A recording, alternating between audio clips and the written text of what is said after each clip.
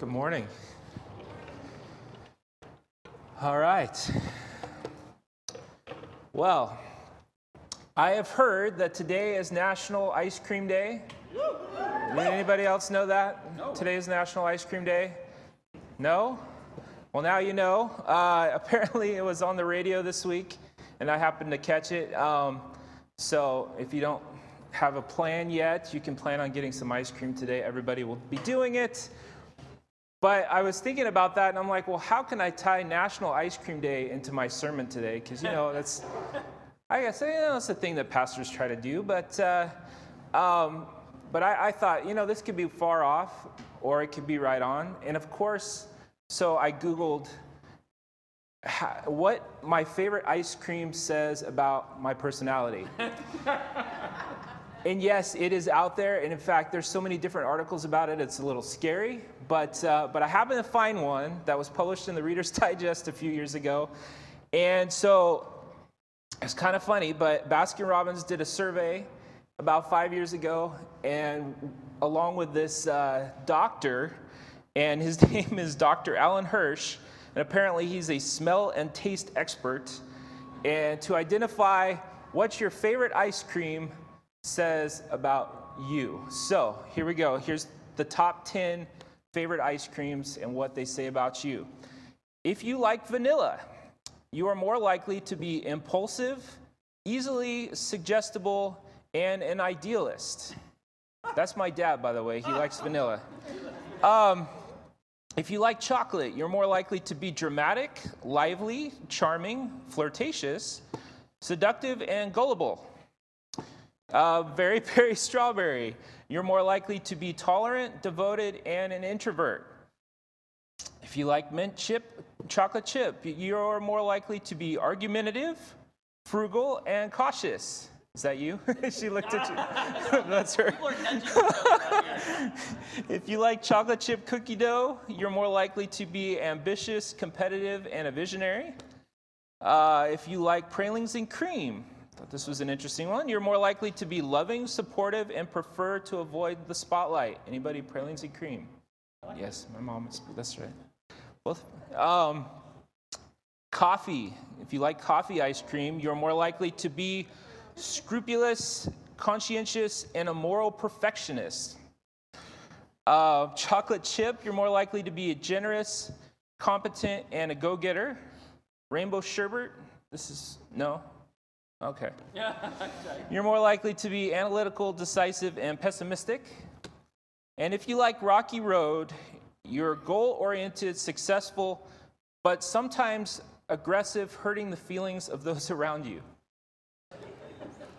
So, my favorite ice cream is Rocky Road. So I am praying this morning that my message is successful. But if for some reason I hurt your feelings because I get too aggressive, I apologize. So here we go. This morning I want to tell you a little bit about myself. I want to talk to you about one of my favorite characters in the Bible. And then I want to talk to you a little bit about us and how God sees us. So myself, this is not what I like to do. Pastor Matthew can attest to this. I am an introvert. I do not like to be in crowds. Yes, I can talk your ear off, but that's one-on-one only. I'm not really comfortable in large groups. When I was young, probably about 5th grade, I had an assignment where I was supposed to write a paper. And I wrote this country report. And so my teacher had this great idea that every person in the class was going to read their report to the class. And so I'm like, okay. And I wasn't too afraid of being in front of people at the time, but I got up to read my paper, and I opened up my folder, and my teacher was like this, grammar expert. She was all about the grammar and the spelling and everything. And so she had gone through my paper and marked the heck out of that paper. It was red. And I open it up, and I'm trying to read this to the class, and I'm going, oh, my. And I'm starting to shake. And I'm starting to sweat. And I'm not doing very good. And I get to the end, and I'm like, that's it. I'm never doing that again, ever. I am not getting in front of people. I will not, and that was me. And I don't know. I don't know why I experienced that. I don't know what happened, but I wasn't a fan of getting up in front of talking to people. Like I said, I could talk your ear off one-on-one, but getting in front of people, no thank you. People wear me out. Like, I am an introvert. I get tired once I've been in a crowd for too long. My wife can attest to this. I go home and take a nap after church on Sunday. Not because it's the day of rest, because I am wiped out. But that's okay. I love being in conversation with people. I love getting to know who people are, and that is a part of me. But my flesh is like, this is my identity. I am an introvert. I'm a quiet person, and I prefer not to be in a large crowd. About the time I was probably senior year, going into college, I was really praying about the direction God was going to take me, and I started to feel like God was calling me to be a pastor someday. And I was like, wait a second, that doesn't make sense, Lord, because I'm an introvert. I don't talk in front of crowds. I don't like to be around, I'm not the right guy for that job. That's for sure. And I said, no, I don't think so. And God was saying, no, I'm calling you to be a pastor someday. And so I keep processing this through my head. Okay, the pastor's the guy that stands up in front and gives the message to everybody. Well, that's not me. The pastor's the guy that has all those good things to say. Oh, and the pastor's the extrovert that's really good at being creative and throwing things out there. I'm like, that's definitely not me. I am the sound guy that sits in the back and adjusts the sound. That was me. That was what I was doing at the time. And I'm like, I am comfortable with being that guy. But that was not the call that God had on my life. And that was not what he was calling me to do. And I'm like, I don't know, God. This doesn't make sense. Why would you choose me? It's totally contrary to who I thought I was. It's totally contrary. It doesn't make sense. But he was preparing me for what his plan was. And if I look back in my life, there was things that happened, experiences I had. Pastor Matthew talks about how we've known each other for a long time. We're doing camp ministries together for many years. And through those camp ministries, I would have to be up front, and we would do silly skits for the kids, and sometimes we'd give testimonies. And I look back and I go, okay, there was some things God was doing there. And then it kind of went into, I started helping out with youth ministry, and whenever the pastor went on vacation, which wasn't very often, but every once in a while, I'd get to speak. And I'm like, okay, so I get up and talk to some high school kids. And by the way, for me, that's simple. This, not so much. But but talking to high school kids, yeah, for me, it was natural. So I get up and talk to the youth, and that was cool. And then God started doing some other things. And can I just say how awesome for me it is to be here this morning? Because years ago, when we were doing those camp ministries, Pastor Matthew, Chuck, and I would sit around and talk about how cool it would be if we all did a church together someday. And here we are, and it's like a dream. But it's funny because God has a plan, and he has an idea of what he wants you to become.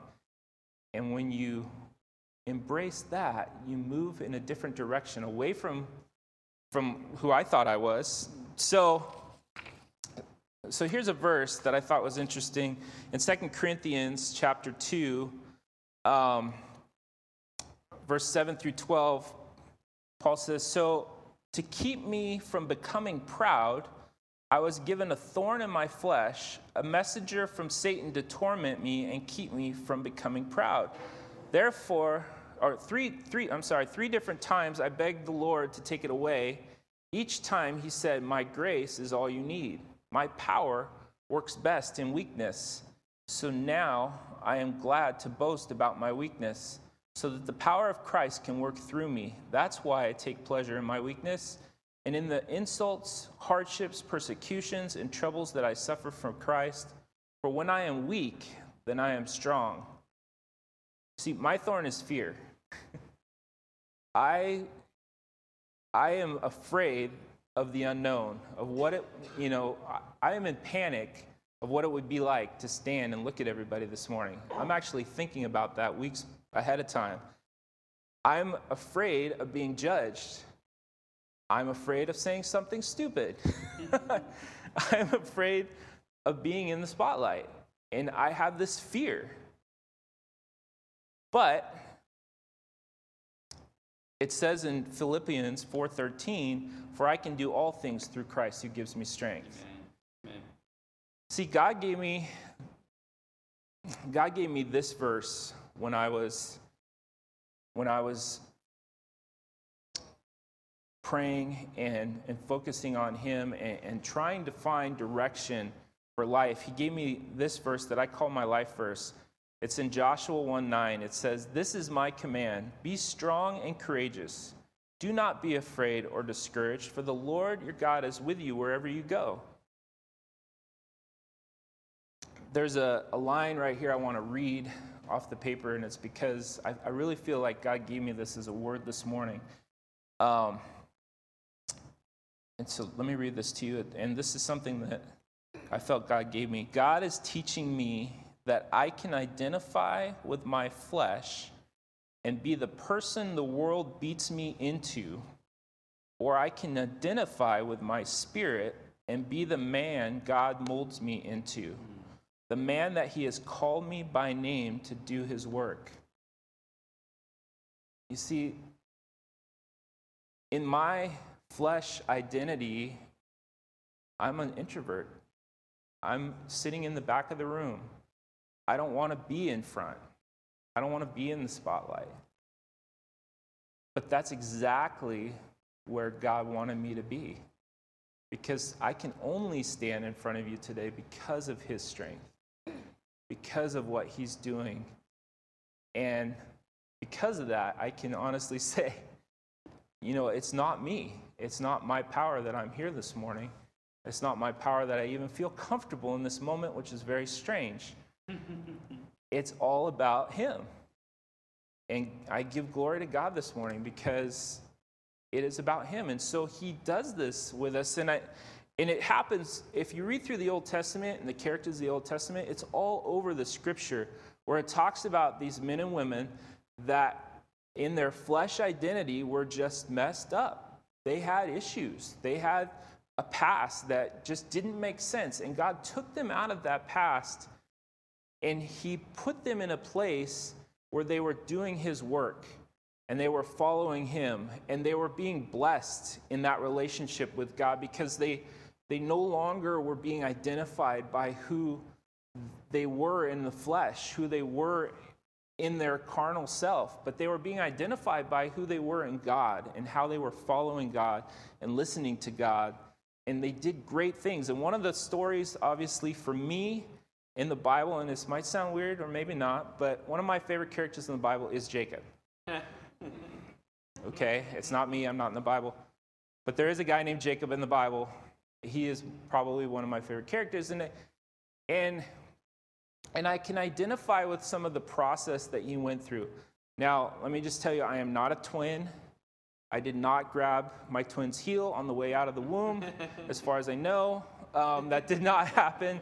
And so that's, and I am the firstborn in my house. So there are things about the story of Jacob that are a lot different than my story. However, there are things that are very similar.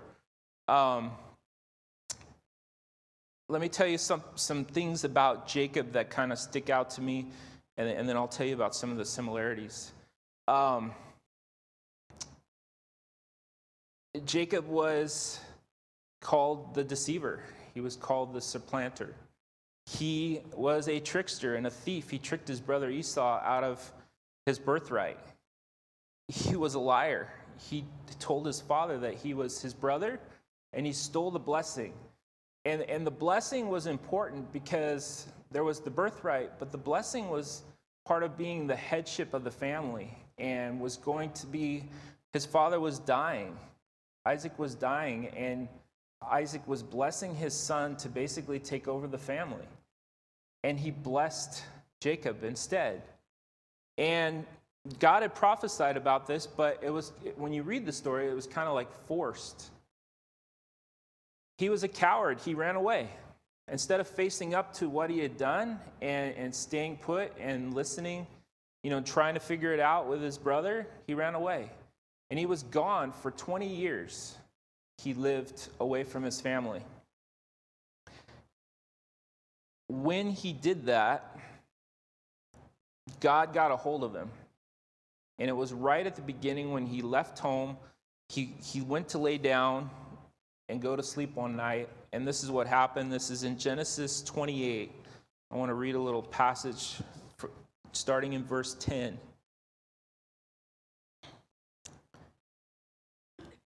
And it says this: Meanwhile, Jacob left Beersheba and traveled toward Haran. At sundown, he arrived at a good place to set up camp and stopped there for the night. Jacob found a stone to rest his head against and lay down to sleep. As he slept, he dreamed a stairway that reached from the earth up to heaven, and saw angels of God going up and down the stairway. At the top of the stairway stood the Lord, and he said, I am the Lord, the God of your grandfather Abraham, the God of your father Isaac. The ground you are lying on belongs to you. I am giving it to your descendants. Your descendants will be numerous as the dust of the earth. They will spread out in all directions, to the west, to the east, to the north, to the south, and all the families of the earth will be blessed through you and your descendants. What's more, I am with you, and I will protect you wherever you go. One day I will bring you back to this land. I will not leave you until I have finished giving you everything I have promised you. Now, if you recognize this blessing from the Lord, this is the same blessing that was given to Abraham. It's the same blessing that was given to Isaac. And now Jacob is receiving the same blessing from the Lord. Then Jacob woke up from his sleep and said, Surely the Lord is in this place. I wasn't even aware of it. But he was also afraid and said, What an awesome place this is. It is none other than the house of God, the very gateway to heaven. The next morning, Jacob got up very early. He took the stone that he had rested his head against, and he set it upright as a memorial pillar. Then he poured olive oil over it. He named that place Bethel, which means house of God, although it was previously called Luz. Then Jacob made this vow: If God will indeed be with me and protect me on this journey, and if he will provide me with food and clothing, and if I return safely to my father's home, then the Lord will certainly be my God, and this memorial pillar I have set up will become a place for worshiping God, and I will present to God a tenth of everything he gives me. Just as a side note, I found it interesting that Jacob negotiated his own terms as to how he was going to work this out. Okay, God, so if you do all these things for me, then you are my God for sure, which I found is interesting. But so oftentimes I think we do that too. Said, okay, God, so if things go this way, then we're good. But if they don't, well, what's going on? Are you even there? But that's not how God works. However, as we read through the story of Jacob, we see that God does exactly this. God gives him a family. God gives him wealth. And when he comes back to his brother 20 years later, he has all of these things that he laid out in front of God. And God was his God. And he's walking into, and we fast forward through the story a little bit, and I'm going to pick it back up in chapter 32, if you want to flip over there, verse 22. But now he's coming back, and he's spent, like I said, 20 years away from home, and he's coming back to his brother, and he's feeling that fear again, that fear of the flesh, that fear of the unknown. And he's not sure how his brother's going to receive him. In fact, he believes he's going to still be angry at him. And here he comes into this situation, and God meets him again to remind him of who he is. And it says this in verse 22, during the night, Jacob got up and took his 2 wives, his 2 servant wives, and his 11 sons, and crossed the Jabbok River with them. After taking them to the other side, he sent over all his possessions.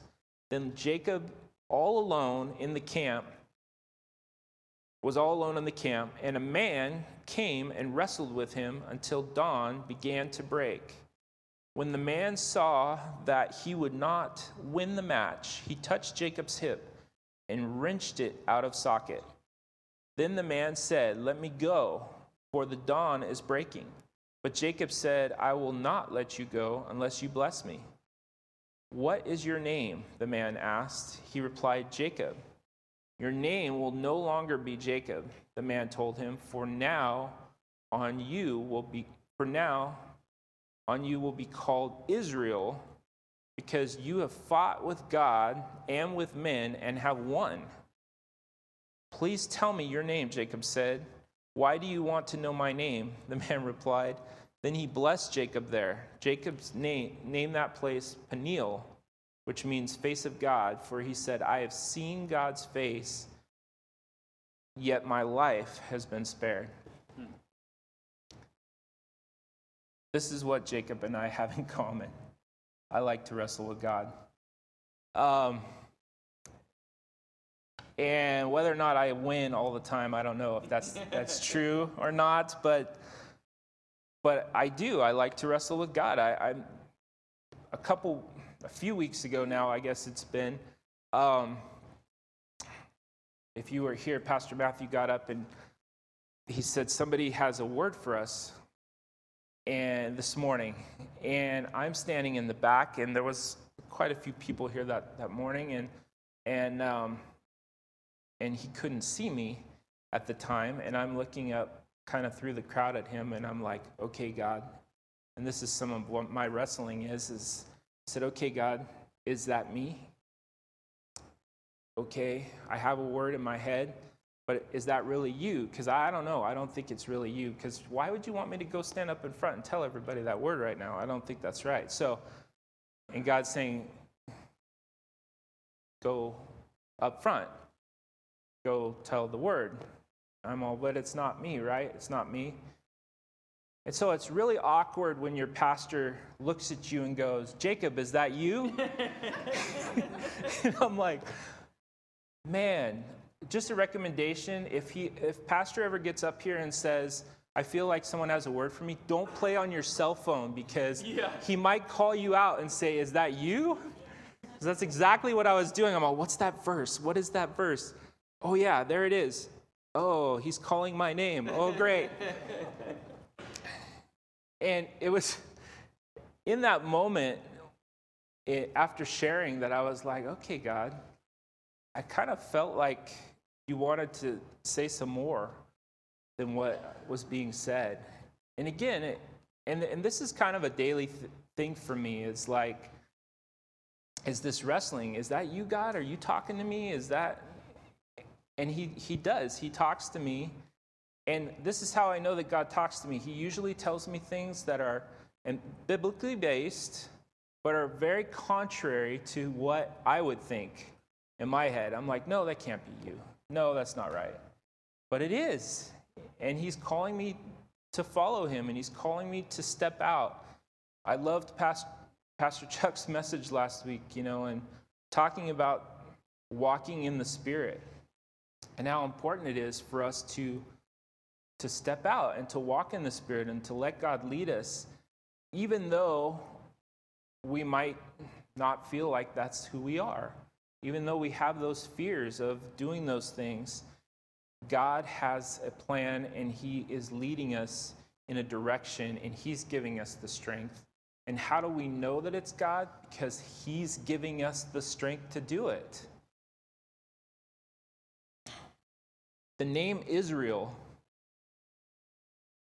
Jacob's name was changed to Israel. I don't know if you know this, but the name Israel in Hebrew means "may God prevail," which I think is so neat, because here was a man whose beginnings wasn't great. He wasn't set out to be a godly person necessarily by world standards. He had cheated his way to the top, and now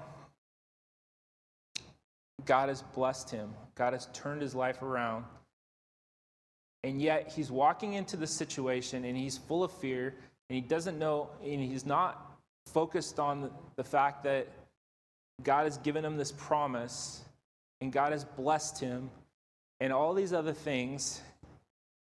And maybe I'm striking a nerve with some of you, because I know this happens to me, where it's like, okay, God has blessed me. God has done these things. God has led me in this direction. And why am I so afraid that the next thing isn't going to fall in line with everything else the way God has been doing it? Because, example for me is God has blessed me in my finances in the past. And I'm struggling in my finances right now.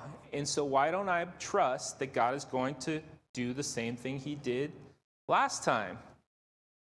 I don't know, because I'm a man and I have my flesh, and sometimes it gets in the way of trusting that God is still going to take care of me in the next situation and in the next situation. And God does that. If we would trust him, God will take us and he'll continue to provide for us, and he'll continue to sustain us, and he'll continue to bless us. We just have to trust that that's what he's going to do. So the name of Israel means God will prevail. May God prevail. And so I think that's so neat, because Jacob walked into his homeland and his brother embraced him, and his brother forgave him, and God prevailed in that situation. There was restoration. There was peace. And Jacob's family became great. He had 12 sons. The 12 sons became the 12 nations, and we know them as the Jewish people today. And he was the father to that. And God made his history change and become something completely different than where he had begun. I wrote here, God blessed Jacob not with a perfect life, because it wasn't perfect, but in spite of his imperfection, God made him great. God did everything that Jacob asked him to do and more. And God does the same for us. Let me read to you a few things here, and there's lots of them in the scripture that I didn't put down that I could have. But let me read to you a few things about who the Bible says we are in Christ. What is our Christ identity? You might want to write down some of these references. I'm not going to read all the scriptures. I'm going to just fly through these. We are created in the image of God. Genesis 1:27. We are a new creation. 2 Corinthians 5:17. God knew us before we were born. Jeremiah 1:5. God has plans to prosper us with a hope and a future. Jeremiah 29:11. We were chosen by God. We are royalty. 1 Peter 2:9. Christ lives in us. Galatians 2:20. We are a member of the body of Christ. 1 Corinthians 12:27. Our body is a temple of the Holy Spirit. 1 Corinthians 6:19. Isaiah 43:1 says this, "But now thus the Lord, who has created you, O Jacob, who formed you, O Israel, fear not, for I have redeemed you. I have called you by name. You are mine." Family, we belong to Christ. When you accept Christ into your life, you are a new creation. He has made you new. What does that mean? Does that mean that I don't struggle with some of the things I struggle with? No. Does that mean I still don't have my flesh that I have to deal with? No. What it means is I have a new identity that I can now embrace that is going to change who I am. That's going to make me something new. And it's not going to be in my own strength. It's not going to be in my own power. It's going to be in the strength and the power of the Lord Jesus Christ. He is going to give me that strength to be that new person. And if I embrace what He has for me, then things are going to be new. Things are going to be different. God has called us by name. He has given us a path. And when we embrace the identity that He has given us, we will find joy, peace, prosperity, hope, blessing.